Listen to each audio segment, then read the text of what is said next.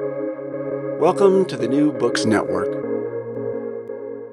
Hi, this is Rebecca Buchanan, host of New Books Network, New Books and Popular Culture, and today I'm here with Melissa Vosen-Callens, who is the author of Ode to Gen X, Institutional Cynicism in Stranger Things in 1980s Films. Melissa, thanks for being here with me today. Thanks for having me. I look forward to our conversation. Great. Could you start by talking a little bit about how this book came to be and why you wanted to sort of write about this Ode to Gen X? Sure. So I'm a Gen Xer. Well, actually, I'm a Zennial, which is the micro generation between Gen X and Millennials. And I grew up with 6 Gen X siblings. So I very much was in a Gen X household. When I watched Stranger Things for the first time, I was really captivated with it. I really enjoyed searching for all the 1980s Easter eggs, particularly interested in how Stranger Things pays tribute to so many different 1980s films. So that really was the start of my book. After doing some research on Gen X, which I was somewhat familiar with because I identify as part of that generation, I decided specifically to take a look at how the 1980s films and Stranger Things represents Generation X. When we think of Gen X, or at least when I think of Gen X, one of the stereotypes that comes to mind is this idea of a cynical slacker. So I wanted to see how the films and Stranger Things depict Gen Xers as cynical, and in this case, leery of different institutions in our society. So there's a couple of things before we get into your book I'd love for you to sort of talk about, define a little more. I have to tell you, as being smack dab solid in the middle of Gen X, I appreciated, so one of the things you do is kind of define Gen X. I appreciated how you talked about, I think it was a meme or whatever went around that forgot about Gen X. I was like, yes, I remember that. So could you just start by giving us, that definition of Gen X and thinking about that in the sort of in the larger study of looking at generations? Sure. So there are different years that people use to describe Gen X. But according to the Pew Research Center, Generation X is those born between 1965 and 1980. Of course, it's always important to remember if you're born at the very beginning or the very tail end of a generation, you might identify with the generation that comes before yours or after yours. So when I mentioned that I was a Zennial, I'm actually, according to the Pew Research Center, I'm actually a millennial. But many of the attributes of Gen X I identify with. And Zennials are really interesting because it is this micro generation, and it's filled with people who remember both the analog and the digital. We grew up during a time period of both. So that does put us in a really interesting space.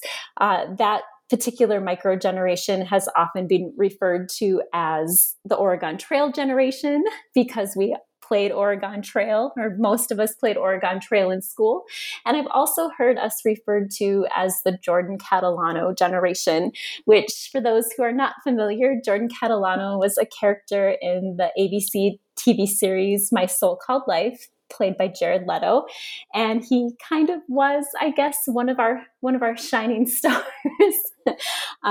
So yeah, that's who belongs or who is said to be in the generation.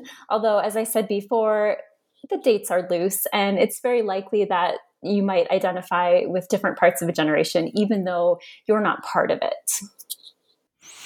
And so thinking about sort of Stranger Things for the few people out there who might not know about Stranger Things, or maybe even kind of putting into context, especially now that it is coming to an end, could you kind of talk a little bit or give us a little background history into Stranger Things, and maybe the you looked at some 80s films as well. Also those films that you looked at, how you sort of chose the films that you looked at as well. Sure. So for those who don't know, Stranger Things is a sci-fi horror series on Netflix created by Matt and Ross Duffer. They are brothers and they are part of the Xennial microgeneration. The series takes place in the 1980s in a fictitious town called Hawkins, Indiana, so small town America.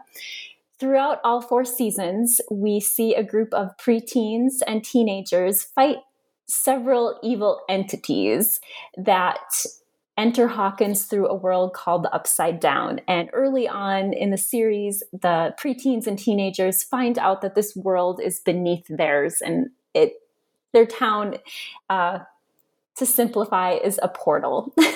So that's Stranger Things. And the Duffer Brothers have openly said how they love 1980s film, particularly sci-fi and horror. So a lot of what they're doing in Stranger Things is paying tribute to those particular films.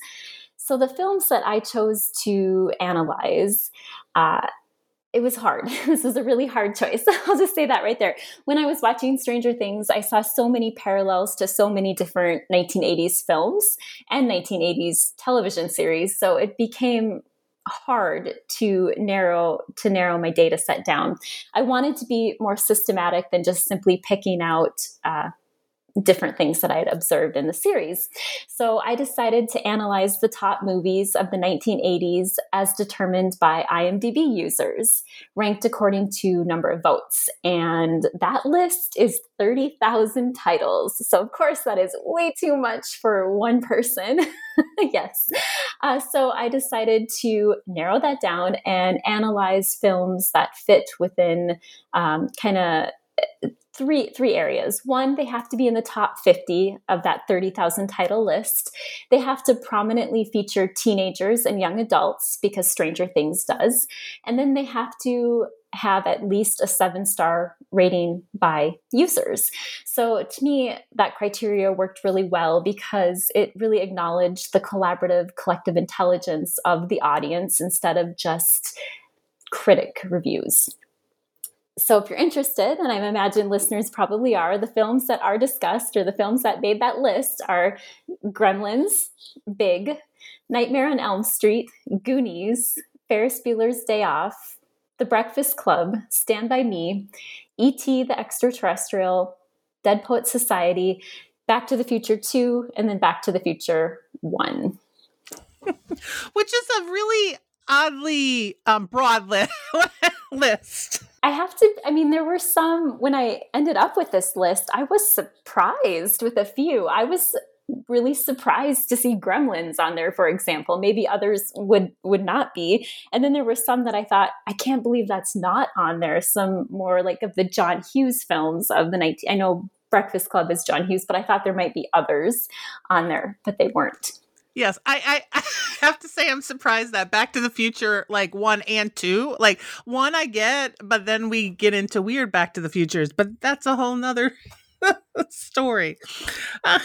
So when you were looking at these, what you really wanted to look at was these ideas of the family and the economy and this relationship with law and government that that the Gen Xers have. And so let's start with, and you sort of split your chapters up around this. So we start with the family unit. And can you talk a little bit about what you started to see about Gen X and the family unit, and how that was represented in these films and in Stranger Things? Sure. So I think to start, just to give you a brief overview of Gen X and the family before we move to talking about the data set and Stranger Things. So Gen Xers, for the most part, grew up during a time when people were moving from the city to the suburbs. So that's important to note. They also grew up at a time where there were rising divorce rates. And they also had a status as latchkey kids. Now, not every Gen Xer was a latchkey kid, but many of them were. So basically what that is, for those who are unfamiliar, latchkey kids are kids who came home after school and they were home alone. Both of their parents were likely in the workforce, and they had to find something to do in those couple hours between school being finished and their parents coming home. As adults, Gen Xers have actually found a sense of pride in starting and maintaining a stable family. Divorce rates are lower within Generation X, so they seem to seek to restore this institution. At the same time, they recognize that there's other ways to live. They don't necessarily privilege the nuclear family. They acknowledge that there are many different types of families. And I think what's also interesting, which relates a little bit more when we start talking about the economy, many Gen Xers now, later in life, instead of downsizing, they're upsizing to accommodate adult children moving back home. And of course, that can be because of the economy, but also because they value family life. So with all that said, what did I notice in the data set? Well, one thing that I thought was super interesting within the data set is we see a whole lot of familial dysfunction within these movies. We see a lot of tarnished nuclear family representations. We don't see a lot of representation of non-nuclear families. We just see one actually in E.T. So to give you some ideas with the type of familial dysfunction I saw is, think about The Breakfast Club. If you're familiar with that movie, it's a bunch of teenagers who are sitting in detention for a whole host of different reasons. But when you think about it, every one of their reasons goes back to some type of familial dysfunction. So an example of that is Emilio Estevez's character. He is in detention, and he's in detention because he engaged in an act of bullying. But when he talks about this act, he said that he did it to prove something to his father. So that speaks to familial dysfunction. Familial dysfunction was also in Ferris Bueller's Day Off. I'm thinking about Ferris here. His parents very much care, right? They're continually checking on him throughout the whole movie, but they're totally oblivious to what is going on.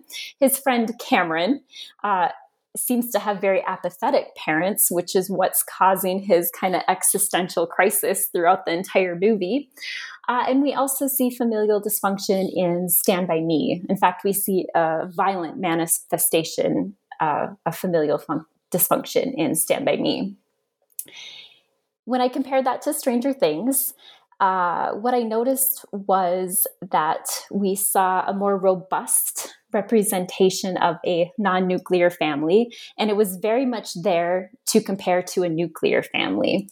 So the nuclear family in Stranger Things, Mike's family, by all outward appearances, they seem like a pretty great family, and they have everything going for them. They're all sitting together at breakfast every single morning. The parents see the kids off to school, are home there at night. But when you look deeper, you can see a very detached father, a mother who is also detached in some cases, apathetic in others.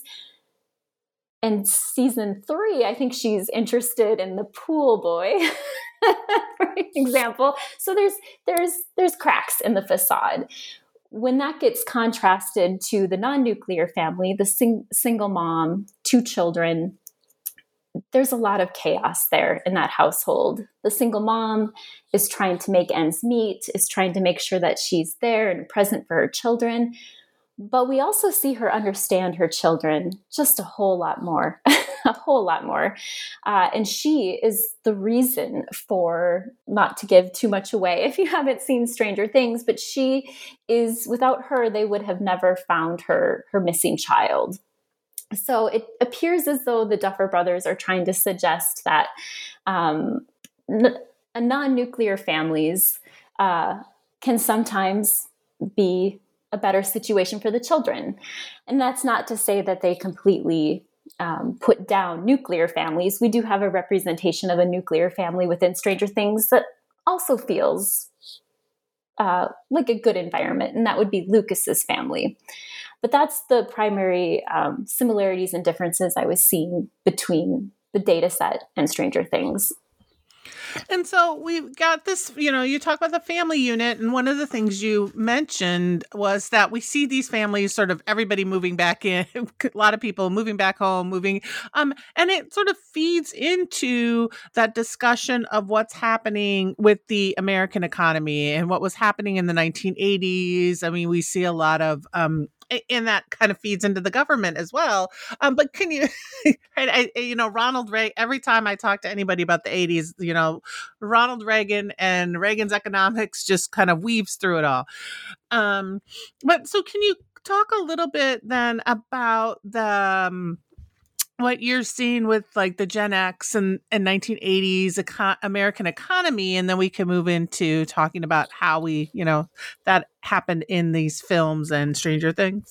Sure. So Gen X grew up during a time of a widening income gap. And I feel like everything I'm about to say applies to current day too. So there was a widening income gap, and then there was the beginning of starting to question whether or not the American dream had turned into the American myth. Was it actually possible to achieve? Gen Xers were also the first generation to be worse off than their parents from an economic standpoint. I often hear this currently, and people say millennials, and that makes me smile only in the sense that, as you mentioned before, Gen Xers are often forgotten. But actually, Gen Xers were the first. What a title to hold. We're the first generation to do worse than their parents. They also grew up in a time where college was becoming more of more necessary, but it didn't necessarily guarantee them success when they actually went and obtained their degree. Also, I think this is important to note with the 80s as it relates to the economy. As teens and adults, Gen Xers absolutely participated in something called conspicuous consumption, which was consumption for the idea of gaining some social power. And as teenagers, that, depending on their family situation, worked out okay because they achieved a certain level of affluence due to parental subsidies or part-time jobs. But then some of that behavior followed them into adulthood, which was problematic and led to debt. I would say adult Gen Xers have had to navigate a very volatile economy, including the 2008 Great Recession. It's been noted that they've bounced back a little better than some other generations simply because of where they were at in life. They were somewhat established, but they were far away from retirement where they could bounce back. But now, of course, there's possibly another looming recession when some Gen Xers, late Gen Xers, might be getting closer to thinking about retirement. I do know that adult Gen Xers are generally pessimistic about retirement and if that is going to be a possibility. And it's something that has kind of been peppered throughout their life, a distrust in the economy, distrust, I guess, as it relates to the government, and growing pessimism in that regard. And so then how did you see, right? Like, yeah, I have to say in reading your book, one, I am smack in the middle of Gen X, right? So all of this makes sense, but it is like you were saying, you start to see how it is. We're coming back to a lot of, I'm like, oh, it's never going to end. See my pessimism. So how did you see this kind of playing out then in these 80s films you were looking at and that relationship with Stranger Things? One thing that I thought was interesting, as opposed to the representation of family and then later the representation of law, is that economy, the 1980s data set and Stranger Things were very similar. There weren't a whole lot of differences. Within the 1980s films, the data set, there was definitely a focus on that widening income gap. One thing that was really noticeable is depictions between the haves and the have-nots. And I'm thinking about the Goonies here in particular. That's probably the crown jewel of this particular theme. And for those who are not familiar with the Goonies, economic developers are threatening this quaint little neighborhood. They want to bulldoze it down and build a country club, which seems to be like the representation of 1980s wealth, although I'm not sure if it is anymore, but definitely in the 1980s. So the children in the movie have to go on a treasure hunt hunt to try to get money to save their neighborhood. So that evil developer trope is something that I think has always occurred in popular culture, but it really proliferated in the 1980s. We see it in Gremlins, although I don't know if many people remember this from Gremlins, but there's just this ongoing conversation in the Gremlins how the bank wants to foreclose on all these different people. So that's within that movie. And then we also have in Back to the Future, at the very beginning, Doc talks about losing his family estate because of failed inventions, and he couldn't afford the property, and he ultimately loses it. And what's built there? A 1980s mall, the Hill Valley Mall. So that's something that I saw throughout. I think what's interesting when we look at Stranger Things, we do see a lot of this widening income gap, and that's depicted between those two families, the nuclear family and the non-nuclear family that I talked about before. But what's different is that there seems to be a better relationship between the classes. So the children, for example, they're friends with one another despite being part of different classes. We also see that there is a romantic relationship between two classes. We see Nancy from the nuclear family who is well off, and Jonathan, who is from the non-nuclear family, who, they struggle to make ends meet. So they do have this blossoming relationship. And that's not to say that the Duffer Brothers make it seem all rosy, though, because a lot of the problems, at least between Jonathan and Nancy, have to do with their socioeconomic classes. There's one moment where they both have a summer job at the newspaper, and they lose it because they're not listening to what the boss wants them to do. And Nancy's like, it's a summer job, no big deal. And Jonathan's like, hey, I need this summer job. I need the money, and I also need the opportunity that it affords. So that's one way in which I think Stranger Things is different. They have relationships, but they're also acknowledging the fact that there is some, it can result in some tension. Yeah, I think it's really fascinating too. I mean, and it speaks to the difference between film and television, but you think about how that plays out with relationships in The Breakfast Club, very much saying like they're gone, right? Those two sets are not going to communicate after that Saturday, or the five of them are not going to talk after that Saturday, which is very different than how in Stranger Things, where they find connections and ways to endure those relationships. Absolutely. That's a really good example. We would like to think that, they continued to be friends after they leave detention, but of course, we know they won't. It's never going to happen. No. So we have this economy, and then like all of this also. So the third thing you kind of really focus on is, which I found really interesting, was the law and government, right? And so can you talk a little bit first about the relationship for Gen Xers with law and government, and how that, and the importance, or how that kind of plays out in Gen X and today? Yeah. So Gen X grew up in a time of turmoil. There were a lot of scandals, a lot of tragedies. Think of different bombings, the space shuttle explosion. And young Gen Xers, who were often latchkey kids, as I mentioned before, were constantly being inundated with safety warnings. We talk about how Gen Xers often were afforded this independence that children are not afforded today. And I do agree with that. But also, this was the start of the time of safety warnings, stranger danger, say no to drugs. For those who are latchkey kids and are listening, you probably had some sort of an agreement with your parents not to open the door, that the parents might call and let the phone ring a certain amount of times to know it's them. So it was definitely kind of the rise of these safety warnings. And interestingly enough, during this time, pop culture also featured a lot of movies that featured vigilante justice. So it really just all emphasized the fact that authorities might not be there for you if you need them, right? There's a lot of danger out there, including dangers even in the suburbs. And it's important to be vigilant. And I will also note that for Gen X of color, this wasn't just simply about authorities not being there for them. The authorities might be there and might be the source of the trouble. As adults, Gen Xers have continued to be leery of both the government and when we talk about authority like the police. But I will also say that, they're part of these institutions as well. Many work in law, many work in the government.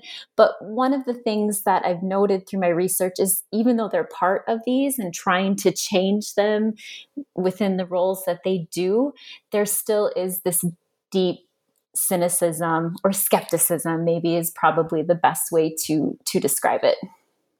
Right. And as I was thinking about, the films you talk about in Stranger Things, there are so many examples of how this plays out. So I don't know if there's certain ones that you want to talk about, but like how you saw this relationship and this cynicism playing out.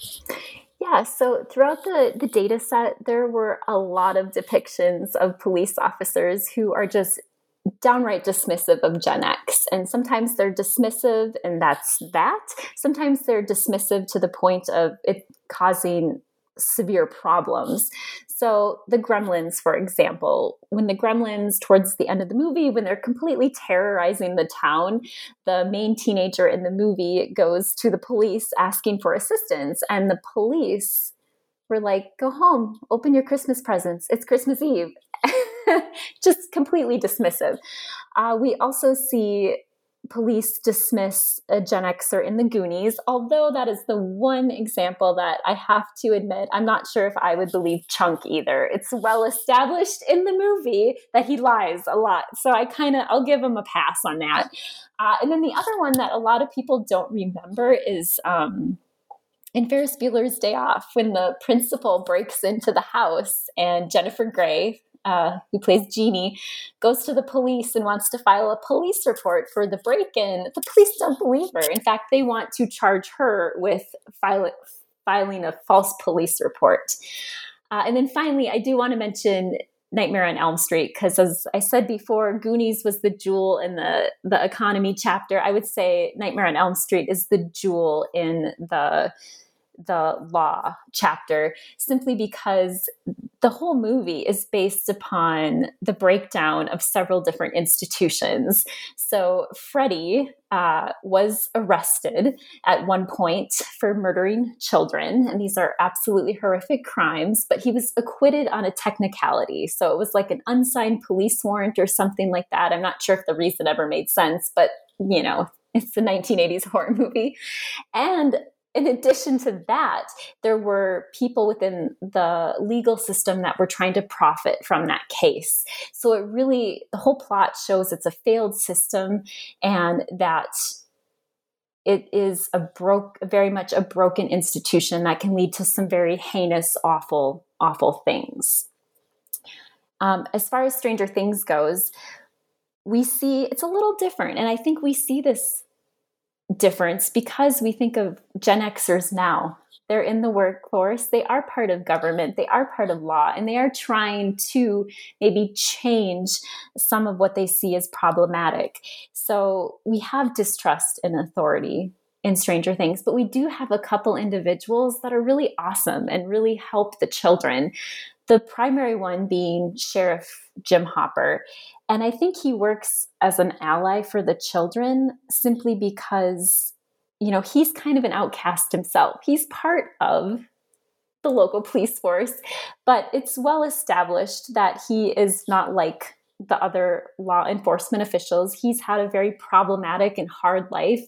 In fact, I'm watching season 4 right now, and we learn that he was sent to Vietnam and he had to mix some of the Agent Orange chemicals and he felt lied to. So I think that works really well. He works really well as an ally to the children. And then we also have Dr. Owens, who is a scientist. He's problematic when we first meet him and what we would consider evil, but he flips. He helps Eleven get a birth certificate. In season 4, I'm not done with it yet, but he's helping Eleven again save Hawkins and save the world. So we see those examples of problematic government agents, problematic police officers, but we also have a couple representations of awesome agents as well. Right. And so, so you look at these sort of three areas, and then you kind of end and wrap up with this Gen X as adults, right? That final chapter. And so can you talk a little bit about what you were also trying to bring in with it's fascinating for me. I'll just say this. It's fascinating for me too to watch. And you talk about this to some of the people who I follow, like Winona Ryder, right? I mean, and other ones that I've watched as young adults, and now they are playing parents in so many not only Stranger Things, but so many television shows and different things. So can you talk a little bit about that sort of final chapter and looking at what's going on sort of today? Yeah, so in the final chapter, I wanted to take a look at what has happened to Gen X and what's happened in the world since those 1980s films were produced. And I've look specifically at three different movements that happened in this time period that Gen X has experienced and in some cases led. So that those were the Occupy Wall Street movement, the Me Too movement, and the Black Lives Matter movement. And my goal was to really look at how those movements and issues surrounding those particular movements may have shaped what we see in Stranger Things. One of the things that I think is really neat about this series that I'm not sure people widely know, but the Duffer Brothers, they do really listen to fans. And a great example of that is the first couple seasons, a lot of people said, your female characters, they fall kind of short. They don't have much agency, or everything that they do is defined by their relationship to a male character. And it seems as though they really took that to heart, because in season 3, we see more female characters and we see them take a greater role in saving Hawkins. And I'd like to think part of that has to do with what was going on at the time, the Me Too movement. As well as just listening to fan feedback, which I'm sure was also influenced in part by the Me Too movement. Another example is Lucas. He is the only, in season 1 at least, the only primary character of color. And there was a lot of critique that he was treated as the token Black friend. In season 1, he doesn't really have much of a part at all. And we see throughout the series, we see him take on a greater role. In fact, he is really instrumental in season 3 to defeating the monster. And not only is he instrumental in defeating the monster, we see his little sister in season 3, who is probably one of my favorite characters of the series. But we see her as well. So while the Duffer Brothers certainly don't address systemic racism and what the Black Lives Matter movement brings to light, I would say they're not colorblind. They do, particularly in the later seasons, they are trying to address some of the stereotypes we see and some of the problems we see within pop culture. There's even one moment, season 2 or season 3, but there's one moment where all the boys are dressed up as Ghostbusters. And the comment is why, and I can't remember their names, but everybody wants to be the lead. And Lucas is asked why he doesn't want to be the Ernie Hudson character. And he's like, why would I want to be the Ernie Hudson character? I want to be the character that, makes a difference. And I think that speaks to what was problematic about Ghostbusters, if you read about Ghostbusters, and how that Ernie Hudson character was really watered down. So I find that interesting as well. That's chapter 5. It speculates as to how these movements may have impacted the Duffer Brothers, and thus, Stranger Things and the interpretation of Stranger Things. I will say I too think Lucas's little sister, who plays a great, in 3 and even in 4 I've been watching, is one of the greatest, she's just amazing in so many ways. But I do think, and I think that I really love her because we also get to see like a girl gamer, right? Like a diehard girl gamer and a Black girl gamer. And I have I have students who just like that makes them so, right? Because this is very much, the gaming being the boys' world. And so her coming in and just like telling them all where to go is kind of amazing. Yeah, I absolutely love her character. And I know we haven't got to see much of Susie, which is Dustin's girlfriend who lives across the country, but she's another great example of a girl nerd. She plays a really important role in season 3. And I suspect, again, not done with season 4, but I suspect she's going to play a role too in season 4. Mm-hmm. So we see all these. So, my kind of last question is that question of like, is there anything else you're working on or something with this book? Like, is there anything else you want to sort of promote or throw out there? Sure. Thanks for that question.